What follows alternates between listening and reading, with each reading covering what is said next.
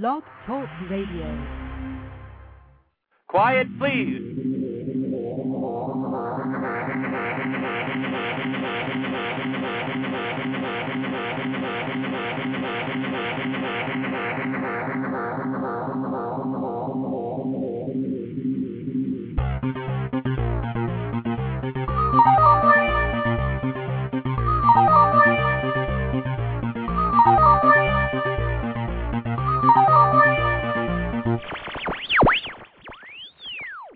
Welcome to Sikes Movie Beat, conversations with filmmakers where we discuss everything film and television. Here on Movie Beat, you'll learn what to do and what not to do when it comes to making movies and TV. We will talk to everyone behind the scenes and in front of the camera, and I will provide you with guests and the information you're going to want to have, whether you're a filmmaker or a fan. So now let's move behind the scenes at Movie Beat. First, thanks everyone for tuning in and for listening live or archived. Thank you for spreading the word about Movie Beat by way of Facebook, MySpace, your favorite social media networking means, through Twitter. The official website is REXSIKES. That's my name. It's rexsikes.com. And you can subscribe to the official website right there at the welcome page by clicking on the RSS feed. And so go ahead and do that if you haven't already. If you're listening live on Blog Talk, go ahead and make us a friend, make us a fan, rate and review the shows, leave comments. We appreciate that. It helps us spread the word far and wide to others who may not have heard the show. By the way, the chat room is open. My guest today is Matthew Tompkins. He's an actor, he's a writer, he's a producer, he's a director. He's going to talk about two movies that he's made that is in global release right now. I'll get more to his biography in his introduction in just a few moments. We'll come back to that. Movie Beat is really designed to be a resource for you. That's why I connect you up with professionals who are making it happen. And there are over 150 hours of fabulous interviews with movie professionals, everyone behind the scenes and in front of the camera, as I said. And they're all archived right there at rexsikes.com at the interviews blog. They are also archived on Blog Talk Radio, and they are archived as podcasts at the iTunes Store, all of which is free to you.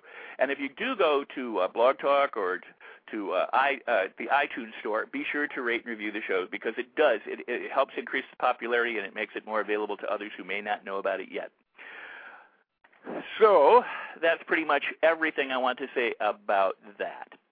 What I do want to tell you is that there is some news about the Wisconsin State Film Incentives on my blog, both in Rex's Rants and in the Save Incentives blog. I encourage you to go and check that out.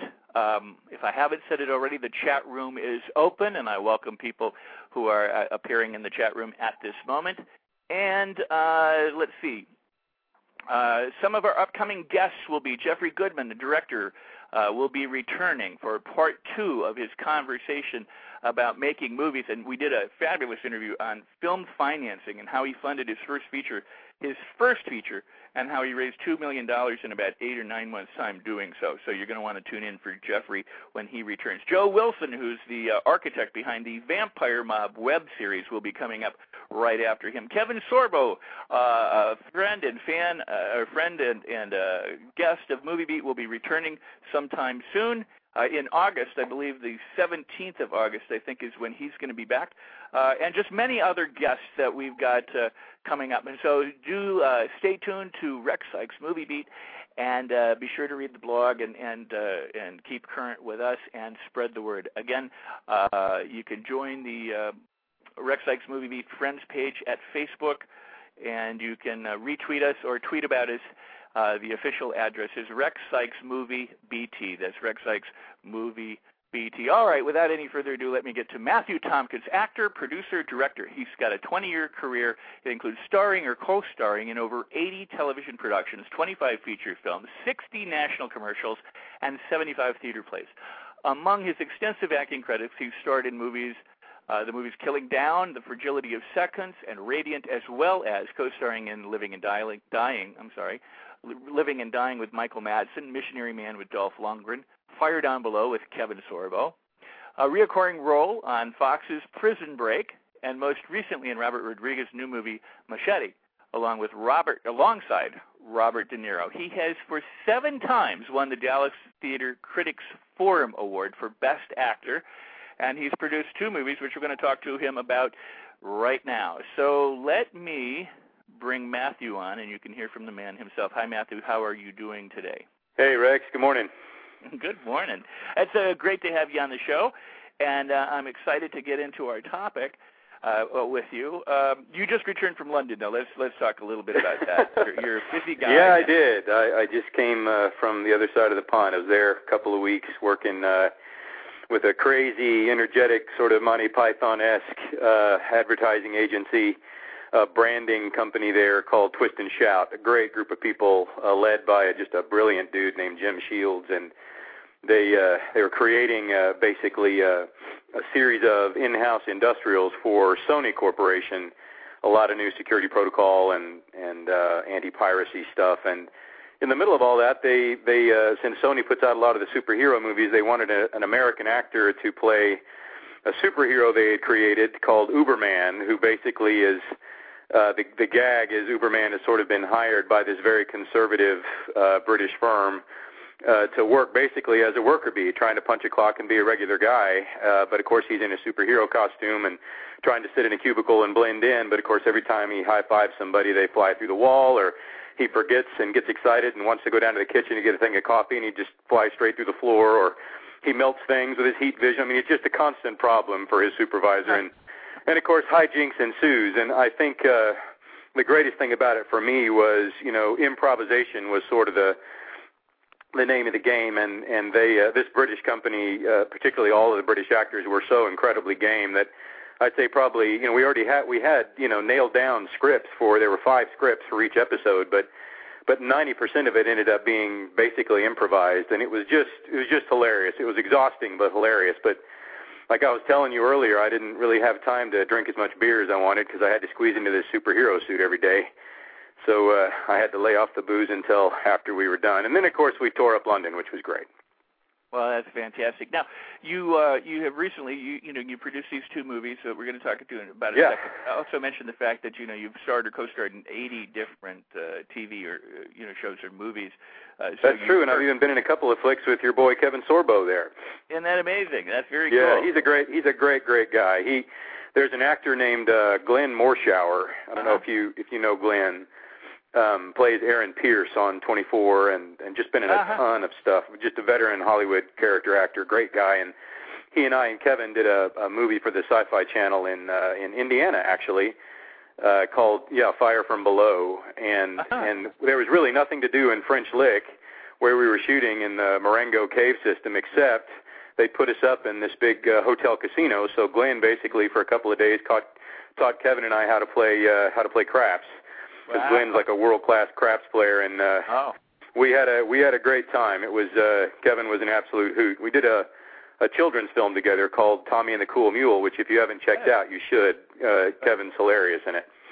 Now I believe that's produced by my buddy Andrew Stevens. That's the guy. Yeah, I've done I think 5 or 6 films with Andrew now. He's a little ball of energy. He is the Energizer Bunny. Andrew and I go back to 1976. Yeah. We co-starred in a movie back then at that time, and Real High. So yeah, he's a hoot. He really is. He's a good guy. So yeah, well, that's awesome. I'll see Kevin in just about 3 weeks again. His Tell movie, him today. What if I will? But What If premieres very soon, and I'm going to take my kids and go down and see him at the premiere here in the Midwest. So that's fantastic. I mean, that's awesome. Now, how do you balance all of these things between acting and producing and writing and directing? How do you manage that? Because I know a lot of people, are interested in pursuing a career and getting lucky in one area. Man, I have no idea. I guess ultimately just sheer force of will. I mean, you always feel like you got your head down just walking against the wind most of the time. But I think like with anybody out there who does the same thing, your creative impulse is so overwhelming that, if you feel any grass growing underneath your feet, you feel compelled to do something. If it's, for me, if that means, taking a stage play, or if that means sitting down and banging out a screenplay, or, gathering a bunch of the most talented folks I know around me and trying to, think out a series of movie ideas we can shoot as a trilogy or whatever it may be. The idea is to constantly be creating, and that fortunately has, led me down a bunch of different rabbit holes, acting, directing, producing, etc., where I get to wear a lot of hats. And for me, for most actors out there who do it for any length of time just as a hired gun, ultimately I think you start to feel a need for more creative control over the content you're participating in. And that was the primary impetus for me creating Wolf Clan Productions, my film company. Was I had a lot of stories I wanted to tell, and I didn't want to tell them anybody else's way. You know, I wanted to be able to gather, you know, a really amazing group of actors and crew and post-production folks, you know, people that I'd worked with over the years just as an actor, you know, and had sort of developed relationships with, and just kind of waited until the time was right and I had enough resources and enough experience where I could make official invitations to people to participate in projects I would raise the money for and see them all the way through post-production into the marketplace and be able to have my fingerprints all over them. So, you know, if they succeeded, everybody could be a part of that success, and if they went down like a Japanese zero, I got nobody to blame but myself. You know what I mean? Well, it's a big man to admit all that, too. Yeah, well, there it is. You know, I was the guy, Rex, and I'm sure a lot of filmmakers out there were the same way. When I was a kid, you know, I mean, I was the kid with the Super 8 camera dragging all the neighborhood kids into my little films and, you know, gathering the whole neighborhood in the backyard on Saturday nights and broadcasting these films onto a big sheet my dad would stretch between trees. And you know, I mean, my dad was, I have to sort of give both my mom and my dad are highly, you know, creative, funny, you know, Scotch, Irish, Welsh, very loud, animated people. But my dad in particular, you know, could have been, I think, a great actor. He looks a bit like, do you remember the old actor John Saxon? Yeah, sure. He looks a bit like a cross between John Saxon and Jonathan Winters. And he does all the faces and all the voices, and, you know, he, funny little sort of side story for you, you know, he ended up being an attorney and being a very responsible, you know, corporate man. In fact, my family is full of corporate men. I'm like the only guy at the Thanksgiving table that raises my hand and says, and I'm an actor and a writer. You know, I mean, it's pretty interesting. But my dad, you know, when he graduated law school, actually, and this is back in the late 50s, early 60s, he actually got a full ride scholarship based on his work in the theater and his undergraduate work in college. He got a full ride scholarship to the Pasadena Playhouse, which back in those days was a very big deal. And he went to his father, a man who, a career military man, a man who was the spitting image of Dwight D. Eisenhower, just a doppelganger for Dwight D. Eisenhower. And I only ever knew him as the Colonel. That's what we all called him, the Colonel. He went to the Colonel and said, hey, I think I'm going to go to the Pasadena Playhouse and be an actor. And the Colonel was not very enthusiastic about that. So flash forward, my dad is in the Army and in law school, and he's at Fort Sill, Oklahoma, and had sort of put that dream to rest, and then started seeing flyers all around Fort Sill, basically saying actors, writers, entertainers, you know, call this number if you want to participate in some on-base plays we're going to put on, trying to gather creative people, etc. You know, return this number. So Dad called the number, and a little Jewish private came into, you know, the bunkhouse and sat down and started talking to him and said, hey, listen, after we're done here and I get out of the Army, I'm going to Los Angeles. I'm going to be a film director. You know, you should come with me. You know, you obviously have a passion for this stuff, so why don't you come with me? And, of course, my dad gave him the story about the Colonel. Said, oh, there's no way I could get away with that. You know, I've got to go to law school. You know, I've got a couple of kids. I got to be serious. And the guy said, well, okay. And they had some fun and put on some plays, but that Jewish private went on later to become Sidney Pollack. Oh, wow. And so, you know, when I graduated high school and went off to college and really sort of, you know, declared that I was going to spend the rest of my life acting and writing and creating, you know, my dad didn't even blink. My folks, both of them, were incredibly supportive, and I went to New York City like a shot right out of college and lived in Hell's Kitchen with another actor and a musician, and started writing plays for an off-Broadway theater house called Cooper Square Theater, and started acting and just, you know, writing poetry. And I mean, we literally felt like we were in a Kerouac novel in the early 90s, just running and gunning. You don't have a pot to piss in. You're just creating every day, you know.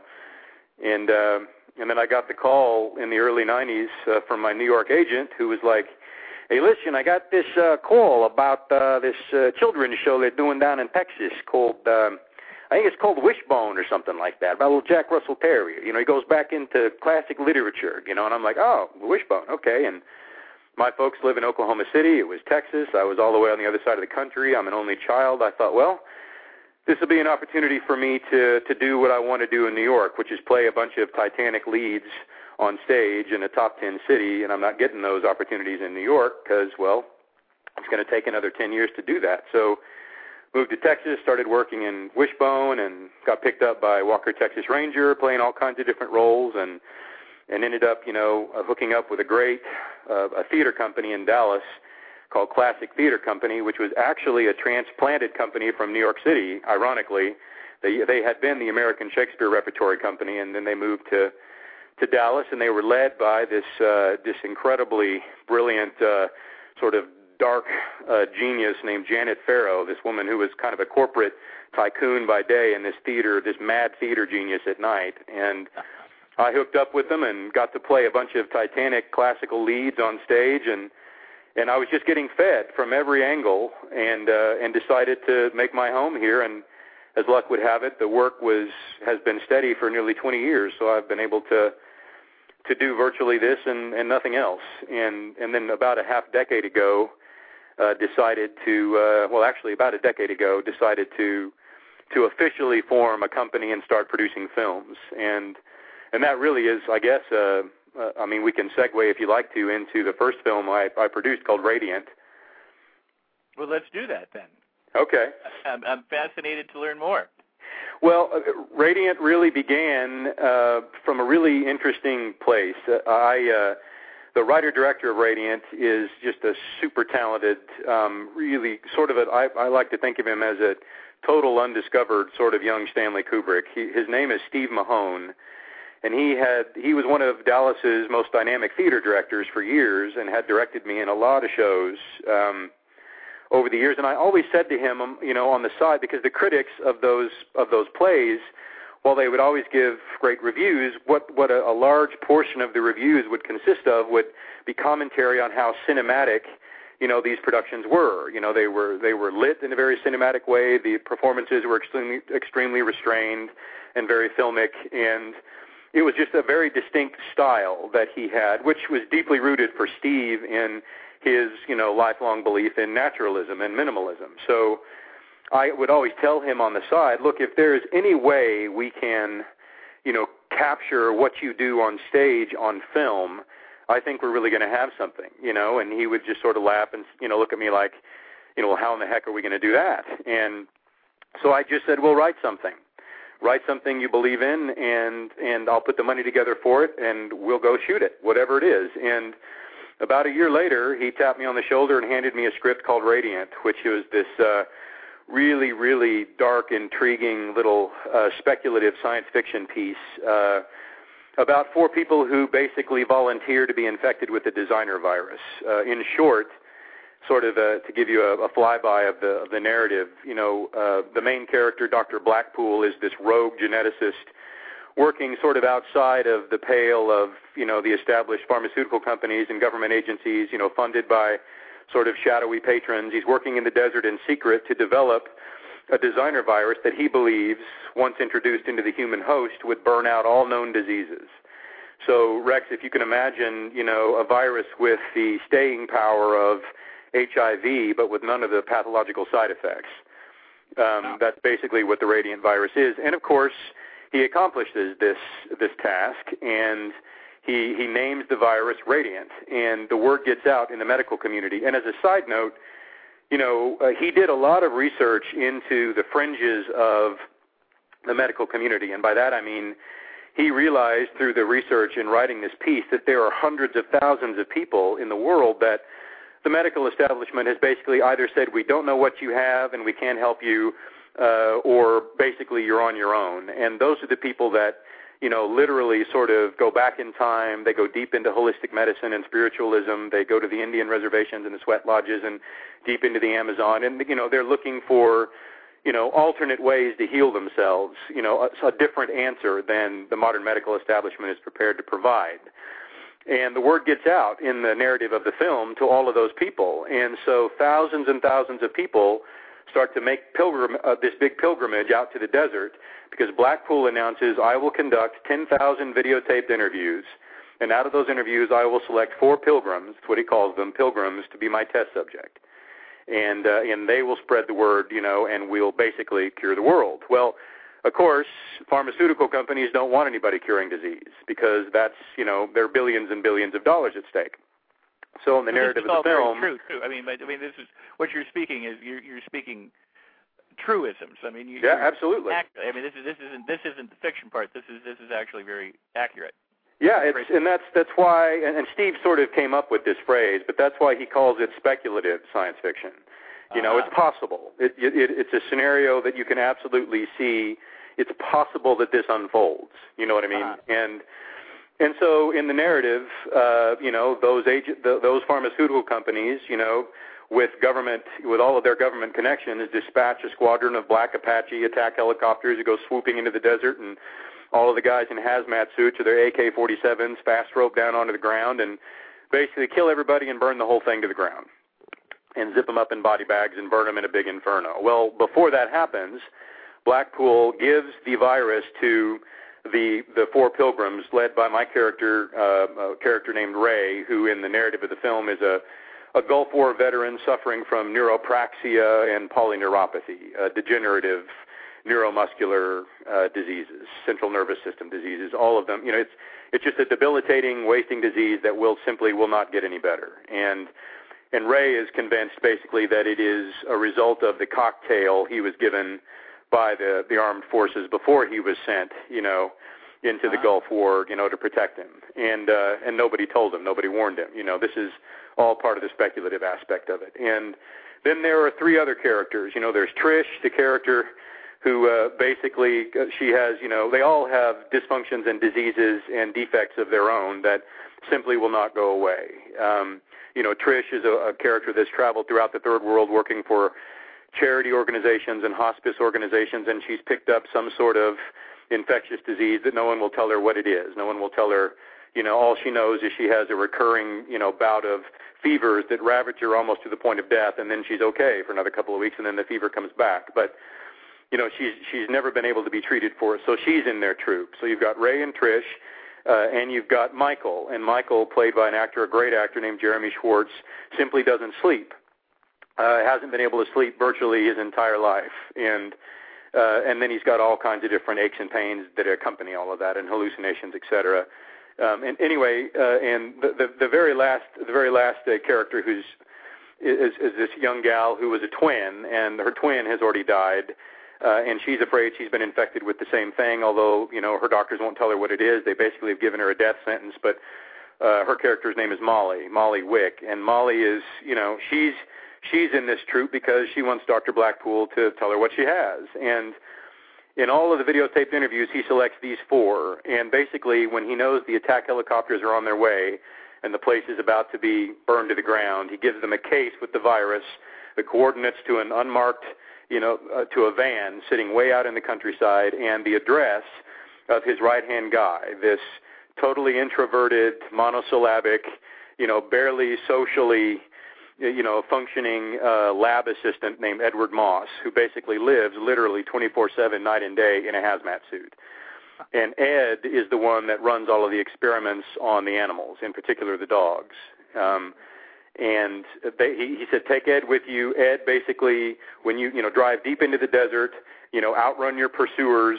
When the van runs out of gas, you'll be on foot. But by that time, the virus, you will have made the decision to ingest the virus, and it will have burned your diseases out, and you will have become radiant, more than human. And Ed will be there to basically, record all of this for posterity, and to take the journal of what happened, the record of what happened into the world, so the people know, what happened. And they do that. They basically take Ed, and they get into the van with the government agents in hot pursuit, and before they can actually take off the morning that they do, the agents surround the farm where they're hiding. There's a gunfight. A bullet pierces the case that Molly is holding, goes through the case and through her, killing her, but spreading the virus immediately into the van. So now, whether or not they'd all decided to do it or not, they're infected. And wow. Ed is right there with them, and they, I want to go ahead. I'm just going to say, don't give the end of the movie away. I won't. You took the words right out of my mouth. I won't tell you what happens next. Suffice to say then the chase is on deep into the desert. And the film becomes this beautiful meditation basically on not only the process of dying, but the process of living in a different way. And Steve is, his sensibilities are, his cinematic heroes are Tarkovsky and Terrence Malick and Stanley Kubrick, and so there are long, long stretches of the cinematography is spectacular, but long stretches of quiet in this movie. Where he allows the audience to watch the actors think and to be. And for us, I'll go back to the genesis of the making of the film. When he handed me this script, I went crazy for it, as you can tell, and set about raising money for it. And we didn't raise much. We raised, just over about $100,000, and we gathered a troupe of incredible actors, most of them straight off the stage, people I'd worked with, in his particular troupe that he'd been directing for years. And we loaded into a van and had a skeleton crew. I think we had a guy on a boom. We had a DP that none of us had met before, but ended up being just an incredible godsend, a gentleman named Alan Ray. We only had enough money for a PD-150, if you can remember that far back. Wow. Yeah. A little video camera called the PD-150. And, coolers full of food and an old beat-up Winnebago, and that and the van, and we basically took off for the desert of New Mexico, and we were out there for about 8 weeks. We shot in West Texas in a place called Red Mud. We shot all over Waco. We shot in Farmington, Farmington, New Mexico, the Bisti Badlands, the Denazin Wilderness. We got up into Craig, Colorado a little bit. And we were just, staying in hotels, sleeping 4 hours a night, shooting 16 hours a day. And Steve's hard and fast rule is, none of the women get to wear makeup. Your clothes are going to get dirty, your bodies are going to get scuffed, you're going to get sunburned, your hair is going to bleach out, you're going to lose weight. We're going to be running and gunning guerrilla style, for the next 8 weeks, and I want the camera to capture all of it. And when we went out there, we really only had about 35 to 40 pages of finished script, and the rest of it he wanted, because all of the actors had a shorthand with each other, he basically asked all of us to build backstories well before the cameras rolled, which we did. And, the idea in the classic sort of cinema verite neorealism tradition was to basically take our camera into an already existing indigenous location, in these cases, the great outdoors and the great, desert wildernesses out there, and let the story basically tell itself through us and just kind of stay out of the way.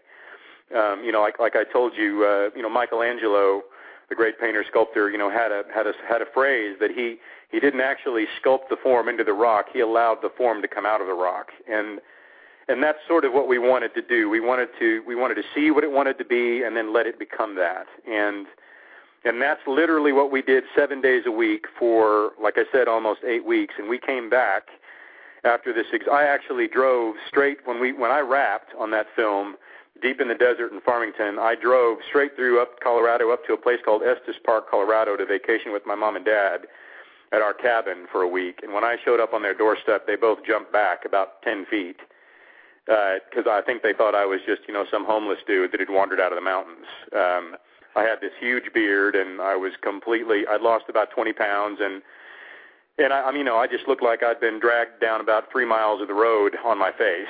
And but I told them, I can't even begin to tell you all the incredible things we encountered out there. But the long and the short of it is we came back with about 80 one-hour DV tapes, completely full, and set about the next year editing all of that together. And then sent it away, basically, the very first place we sent it, aiming high. And all the filmmakers out there will I'm sure, relate to this. You're thinking, oh, what the heck? And we sent it to Sundance. Mm-hmm. Well, of course, we had a gentleman who at that time was the director of programming for Sundance, a guy named Trevor Groff. And Trevor Groff called back, talked to the director, Steve, and said, listen, we're full up this year at Sundance, but I love this movie, and Dennis Hopper and I, run the Cine Vegas Film Festival in Las Vegas. This is in 2005. Uh-huh. And we absolutely love this movie. You guys are coming to Vegas. So they flew us to Vegas, put us up in the Palms for, 5 days and 5 nights. They actually premiered us on the same night as a little movie called Hustle and Flow. Uh-huh. And we shared the red carpet with all those people. And unbeknownst to us, there was a reviewer in the audience from Variety magazine, a gentleman named Robert Kohler. who's one of the big critics for Variety. And when the review in Variety came out, it just absolutely blew us away because, to be honest, given how the film was shot with virtually no budget, with a skeleton crew, with shaky sound on a PD-150, we had to do such muscular work with the sound work, in post, and our colorist did with just a Herculean effort from our colorist to create this incredible palette of colors that make the film just absolutely beautiful, given the medium it was shot on, and an absolute documentary-style realism wrapped within this incredibly cinematic, sort of breathtaking shooting style. And Robert Kohler gave us basically a 4-star review and an absolute rave, and sort of intimated that he thought this would sort of change the game, on low-budget independent filmmaking moving into the future. And based on that review, we basically traveled the World Film Festival circuit, got raves all over the world, at the Edinburgh International Film Festival, at Sci-Fi London, etc., just everywhere. And now, as of the 13th of this month, Radiant came out globally on DVD at all the major retailers, Amazon, Netflix, Blockbuster, Best Buy, etc., through R2 Films and Big Bite Entertainment. So, from the humble beginnings of that film to where it is now, we couldn't be any happier. Well, that is fantastic. I got more questions to ask you about Radiant and about your other movie and other things as well. I'm going to have to take a short break, but that really is a fabulous track that you got to be a part of. I mean, that is absolutely awesome. So let me come back. Once in a lifetime. Yeah, let me come back in just a few seconds and we'll continue this discussion I'm enjoying so much. You're listening to Rex Sikes Movie Beat. The official web address is rexsikes.com. And keep in mind, we always appreciate your comments and your support about blogs and articles and these conversations. Now, please feel free to email me through the web, and ask questions of my guests in advance. You just look at the interview blog and see who's coming up, or you meet us in the chat room and you ask questions. We'll try and get those answered on the air. And as well, I appreciate so much the support and so much when you retweet about the interviews, when you post it on your Facebook walls, your MySpace walls, that share it to your friends. When you post it on my wall, that's fabulous, but those are my friends that see. So we've spread it far and wide, and by your favorite means, and I sure do appreciate it, and my guests do too, because whenever you promote my guests, you're helping them reach more people, and that's what we want to accomplish. So thank you so much. My guests, keep in mind, coming up are Jeffrey Goodman's coming back, Joe Wilson of Vampire Mob will be here, and Kevin Sorbo will be returning along with a whole host of other guests. So I want to come right back now to Matthew. Matthew, that is awesome. Now, in cinema verite, I mean, let's describe that process just a little bit more for the listener, because and you did excellent justice to it. But I mean, you walk out there with this script, and it's kind of you have a lot of improv. I mean, in other words, you rely on the actors to further a story and to let it unfold during that 8-week process out in the middle of the desert, as opposed to knowing exactly what you're going to do next. Correct? Absolutely, and honestly, I think the next film, The Fragility of Seconds, or the Spanish title, La Fragilidad de los Segundos, is an even better example and the purest example of cinema verite, neorealism, because of our absolute everyday contact with the indigenous population of the little border town called Ojinaga, Mexico. Wow. Well, okay. And I'll tell you the genesis of that movie. That like all great things, I think, began with a key collaboration, and for me that was a 20-year friendship. One of my closest friends and collaborators, a great actor named Julio Cesar Cedillo. For all of you fans out there of the Tommy Lee Jones directed film The Three Burials of Melquiades Estrada. Mm-hmm.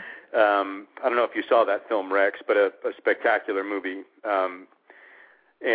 Julio plays the title character, Melquiades Estrada, and he's actually in Santa Fe at the moment shooting Cowboys and Aliens with Harrison Ford and all the rest of them. But that aside, Julio and I just been friends forever. We met when we were very, very young and watched each other come up in the industry, and always intimated that we wanted to make a movie together, But it's like you say to people all the time in the industry, hey, we should do something together, and it's just kind of what people say. But we really meant it. We just never really found the right opportunity. But about 4 years ago, Julio had called and said, hey, I want you to come. He'd always wanted me to come back to Ojinaga, Mexico, and Durango, Mexico, where he grew up, to have that experience and to meet his family and to sort of embed ourselves there so he could give me a real honest taste of that culture. And we were always sort of planning a trip just socially there, and when it looked like that trip was going to happen, simultaneously I had been paying a lot of attention to the women being murdered down in Juarez, Mexico.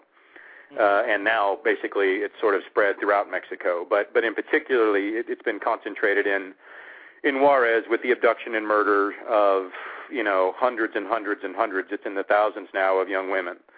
Right. And I've been following that as a human rights issue. I knew Jane Fonda and Glenn Close and Sally Field had marched on Juarez in protest of it. I knew, the rest of the world was kind of baffled as to why there wasn't anything being done about it. I had an uncle who was ex-FBI that had worked a little bit on it and told me how hopeless and corrupt the situation was down there. And so just as a news item, I'd been following it, and literally it was one of those experiences where you sit bolt upright in bed one night and you think, well, this would be a spectacular idea to cross-pollinate a bunch of different opportunities. Julio and I want to work together to create something. We also want to go to Mexico. I called Julio and said, what do you say when we go to Mexico, we make a movie? And let's make a movie about this. And I have no idea what that's going to look like, but here's the general idea. And, he took it and ran with it. Okay, then let's build on that idea and we can go in this direction, and it just kind of grew in our minds. And it became then all about going to Mexico to make a film. And both of us being fans of cinema verite and neorealism, we really wanted to create an environment in which we could gather a bunch of really, really skilled, highly improvisational and brave actors around us, take a skeleton crew down there, shoot on a very simple format, which we did, an XL1, Canon XL1, and run and gun. And basically, like I was saying earlier, in the purest form of cinema verite, yes, you have an idea of what the narrative is, you know where the plot points are, and you know ultimately what the story is going to be, but you don't particularly nail down the dialogue. You don't even come up with a shot list or nail down your sets. You just decide kind of what you're going to get in front of the frame that day. We arrived in this border town, crossed the border into Mexico. Literally, we packed up, all of our actors, into, and initially on the first trip, we went down to Mexico twice, Rex. The first time, there was only three of us. Julio, myself, and another actor named Chuck Huber. Just three guys. And we were going to act in it, shoot it, run the sound, do everything ourselves, just literally a three-person filmmaking little ball of energy. And we jammed ourselves into a van and, all the clothes and equipment we could find or purchase or rent or buy or steal, and drove down to Mexico 14 hours under the cover of night, arrived early the next morning. His cousin, worked at the border, waved us on through, and we stayed, in a hotel called Hotel Valentinos in Ojinaga, Mexico, and we immediately were sort of taken in by his family, and spectacular people, his aunt and uncle, Francisco Rojero and his wonderful wife, Julio's aunt, Luzmi, and then his sister, who is also named Luzmi, and her husband, and they all basically took us in, and we sort of, none of them speak English, or if they do, they speak it barely, and Julio was basically the translator for Chuck and I, and literally for 2.5 weeks, we were the only actual actors in the film, and 90% of the people in the film were just indigenous people we stumbled across, indigenous locations we discovered, and in particular, his uncle, Francisco Rojero, and his aunt, and his cousin, Luzmi, who played the lead role, Elena, total non-actors, absolute civilians. They became integral performers in the film, and I think actually make the film what it is. I mean, that is the purest definition of the cinema verite approach was to go back a little bit. Each day we would decide, okay, this is the bit of the narrative we want to capture today. So we would, load all the stuff up on our shoulders, go walking into the city, and a location would present itself.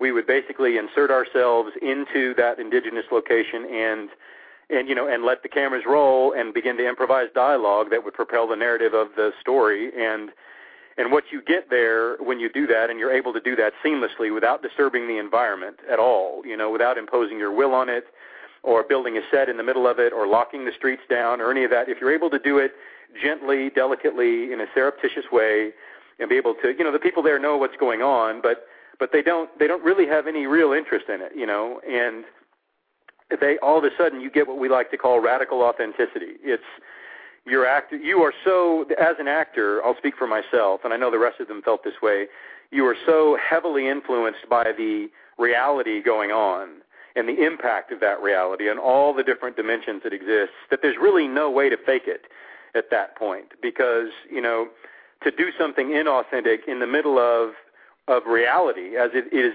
actually unfolding in real time around you, it's like hearing a record scratch.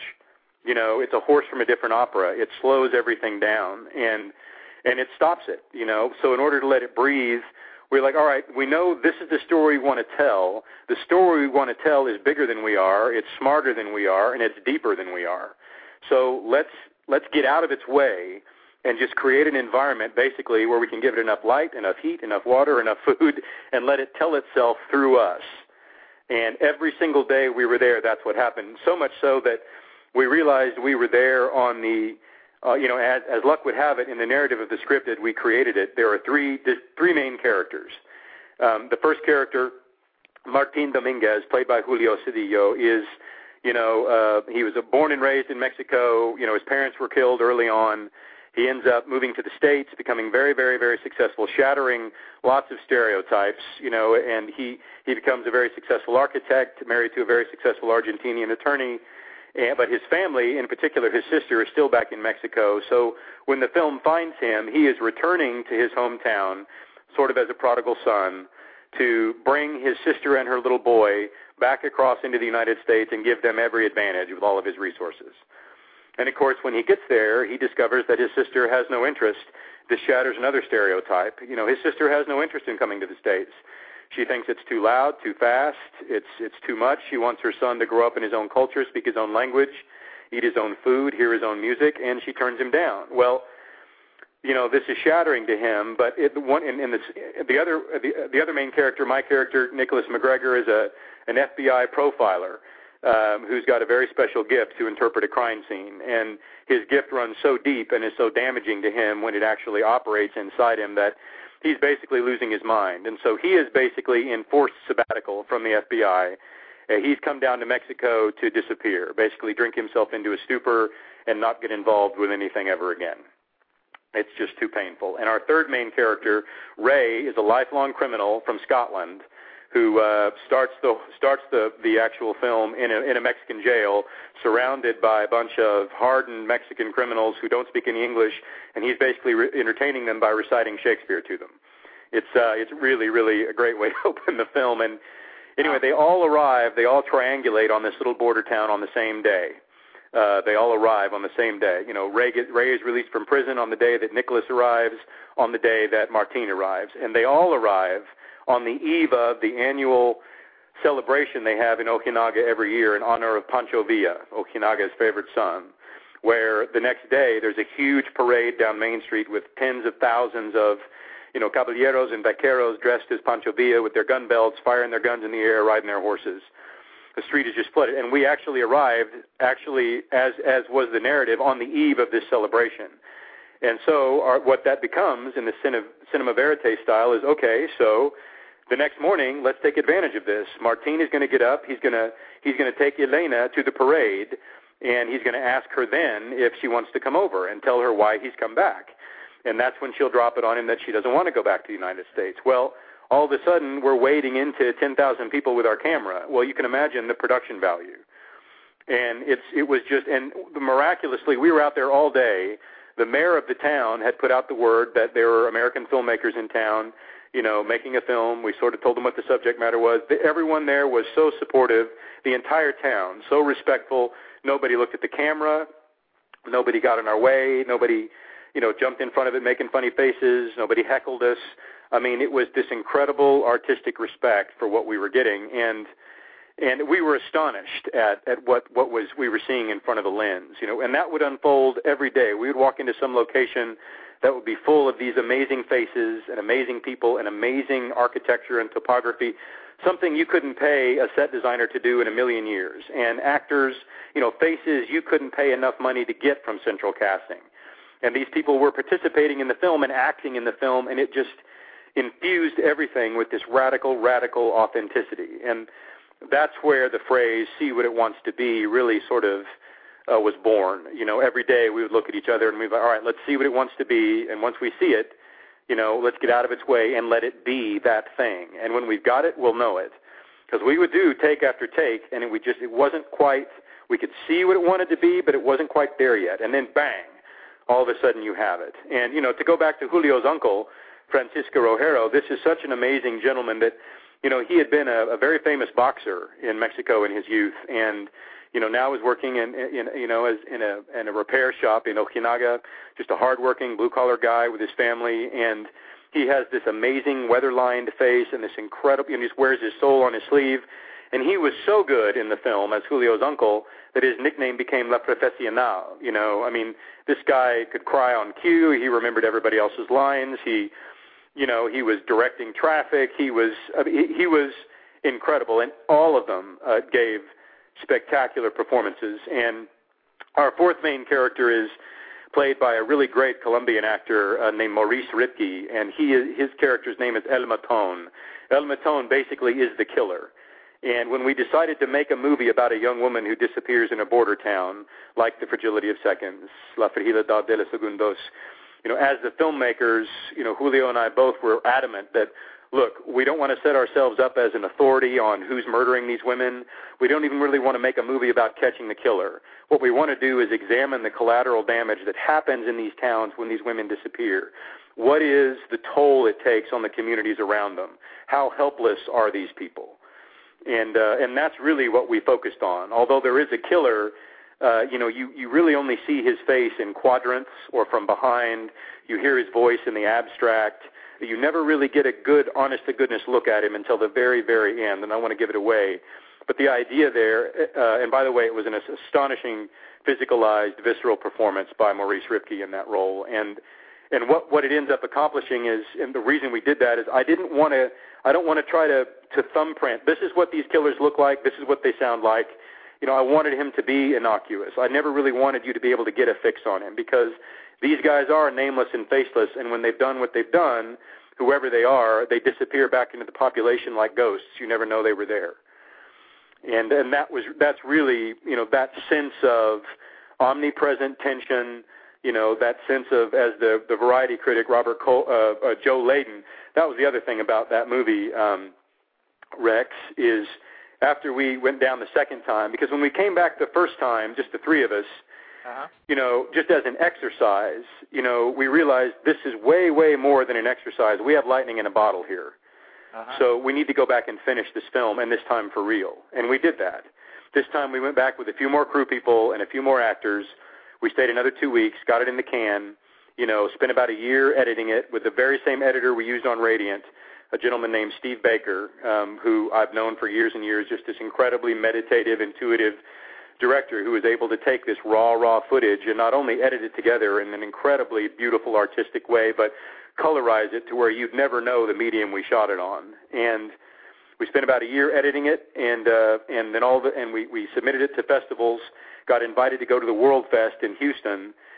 They fell, so in love with it that we were their opening night film, and as luck would have it, somehow a screener of that film got into the hands of Joe Layden, another big critic with Variety magazine, and Joe actually was freelancing for the Houston Chronicle at the time, and the next morning after we screened, on the front page of the art section in the Houston Chronicle was a 4-star rave for The Fragility of Seconds. Using words like spectacular and dazzling and, again, game changer. And that, based on that review, we traveled the festival circuit and had some amazing success and some amazing reviews and some amazing adventures along with it. And then ultimately now, as of yesterday, the 20th, we are in worldwide release on DVD through Vanguard Cinema. And where can they get that then? I'm sorry? Where can they get Fragility of Seconds? They can get The Fragility of Seconds, and it goes by The Fragility of Seconds is actually being marketed by its Spanish name, which is La Fragilidad de los Segundos. Right. Cool. And, they can get it at all the major retailers, online, Amazon, Netflix, Blockbuster, Best Buy, Walmart, etc. It's everywhere. Oh, fantastic. And that came out as of yesterday, so we couldn't be any happier about that. And in particular, Rex, I think as the filmmakers, we're deeply happy at all of the sacrifice and hard work that the humble folks in Ojinaga, Mexico poured into the film is being rewarded. And to be able to, one of the happiest moments of my life was here in Dallas at the USA Film Festival when we had a big premiere for the film community here in town, and we rolled out Fragility. We actually were able to bring Julio's family in from Ojinaga, Mexico, to that big premiere that night. And if you can imagine, I mean, coming from where they're coming from to sitting in a huge audience, watching themselves, on a 70-foot screen, they were just overwhelmed, and my heart filled up like, I can't even describe it that night. It was a very proud moment for us all, but now for the movie to be out, we couldn't be any more grateful than we are. And all of that teaches me, and I'm sure it teaches anybody that has this experience, because I'm certainly not the first. What it teaches you is stick to your vision. Don't give up. Stick to your guns. Do what your intuition artistically is telling you to do. As trite as it sounds, follow your artistic heart. Fortune favors the bold. Where there's a will, there's a way.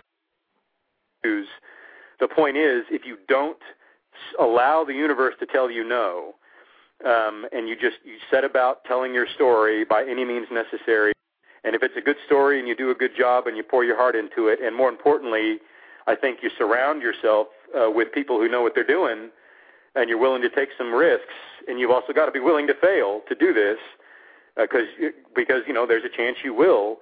I think great things can happen. I really do, and these two films are certainly examples of that. Well, that is absolutely fantastic. That is 2 for 2. That is great success with both film. I'm very impressed with that. We literally have maybe about 5 minutes left. Okay.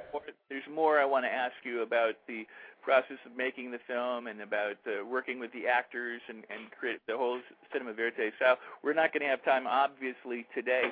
So, I want you to come back and we'll talk more about this and about other things as well. I'd love to.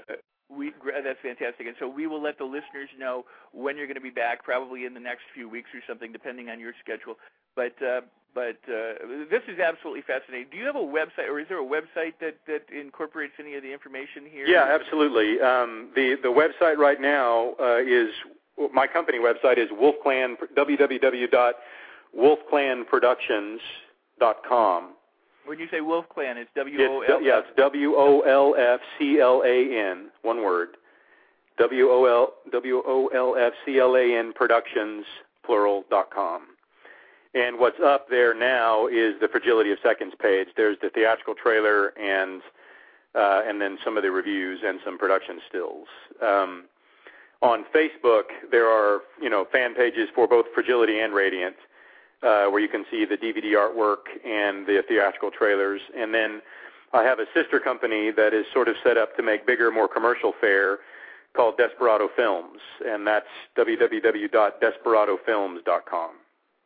Fantastic. Now, we've got maybe 4 minutes. Yeah. And in the remaining 4 minutes, let's do this.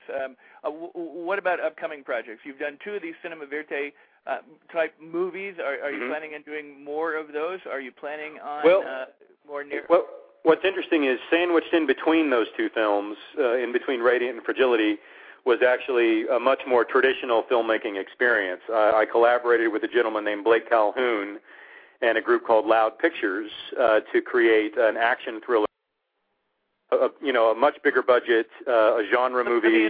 Let me interrupt you just 1 second, because there was a pop in the volume there. Okay. While we were talking, let me just tell the listeners that if they notice sound issues, for whatever reason, the Blog Talk format has some sound issues, usually around the end of the show, but hang in there. You may need some disturbance, but continue to hang in. All right. Well, I was just going to say we created a film called Killing Down, which is in worldwide release. which is a great action thriller. And to be honest, projects in the future, I'm collaborating right now with one of your buddies, John Keyes. Oh, fantastic! Yeah. Yeah, I'm gonna co-produce with John two feature films. About $500,000 feature film called The Harrowing, which is a very small budget but super interesting horror film, and then a much larger multi-million-dollar vampire western called The Bloodwalkers. Oh, very much in the tradition of Robert Rodriguez's From Dusk Till Dawn, Catherine Bigelow's Near Dark, etc. Straight from the fevered and twisted recesses of John Keyes' mind, both of these stories, and he's a great friend and a great collaborator, and and on the Desperado side, Rex, we've got literally a $30 million 10-picture slate at $3 million per picture that we are shopping to investors at the moment. Wow, that's awesome. So yeah, we've got the ability to make movies basically stacked up from here through the next half decade. So a lot going on, absolutely. And speaking of our mutual friend Andrew Stevens, got 2 more films with Andrew coming out in the fall. A sci-fi movie for the Sci-Fi Channel called Mongolian Deathworm. What a great, hilarious title! Isn't that a great title? A great title. Mongolia, and then actually a faith-based film called Breaking the Press. Wow. That Andrew produced and directed. I played one of the leads for him. And those come out in the fall. And then just as an actor, I've got another film coming out this fall called Spilt Milk, which is from Indigenous Filmworks and Mobile Production Services here in Dallas. It's kind of a Coen Brothers style dark comedy. In the 70s, when I was living in Los Angeles, there was this exodus to Texas and to Dallas, along with the TV show Dallas. And that's right. Always encouraged me to move to Texas, and I spent a lot of my youth in Texas. My dad was from Missouri but grew up in Texas, and and I thought, I don't want to live in Texas. No way. Now I kind of regret it. You're there and you're there. Hey, man, Texas finally passed its film incentives, so they're a little more aggressive now. We're not quite on par with New Mexico or Louisiana, but we're close. And, we've got 5 television series shooting here right now, network shows. And the film, obviously Austin is a filmmaking hub. Yeah. But Dallas is rapidly becoming an independent filmmaking hub as well, and there's a nucleus of us in Dallas. You already know John. There's a nucleus of us in Dallas that are beginning to churn out films with regularity. And, of course, the goal ultimately is always not just to make a film that, hey, that's a pretty good film for Dallas, but just a film that's just a pretty damn good film for being from anywhere. Do you know what I mean? Absolutely. That's the idea.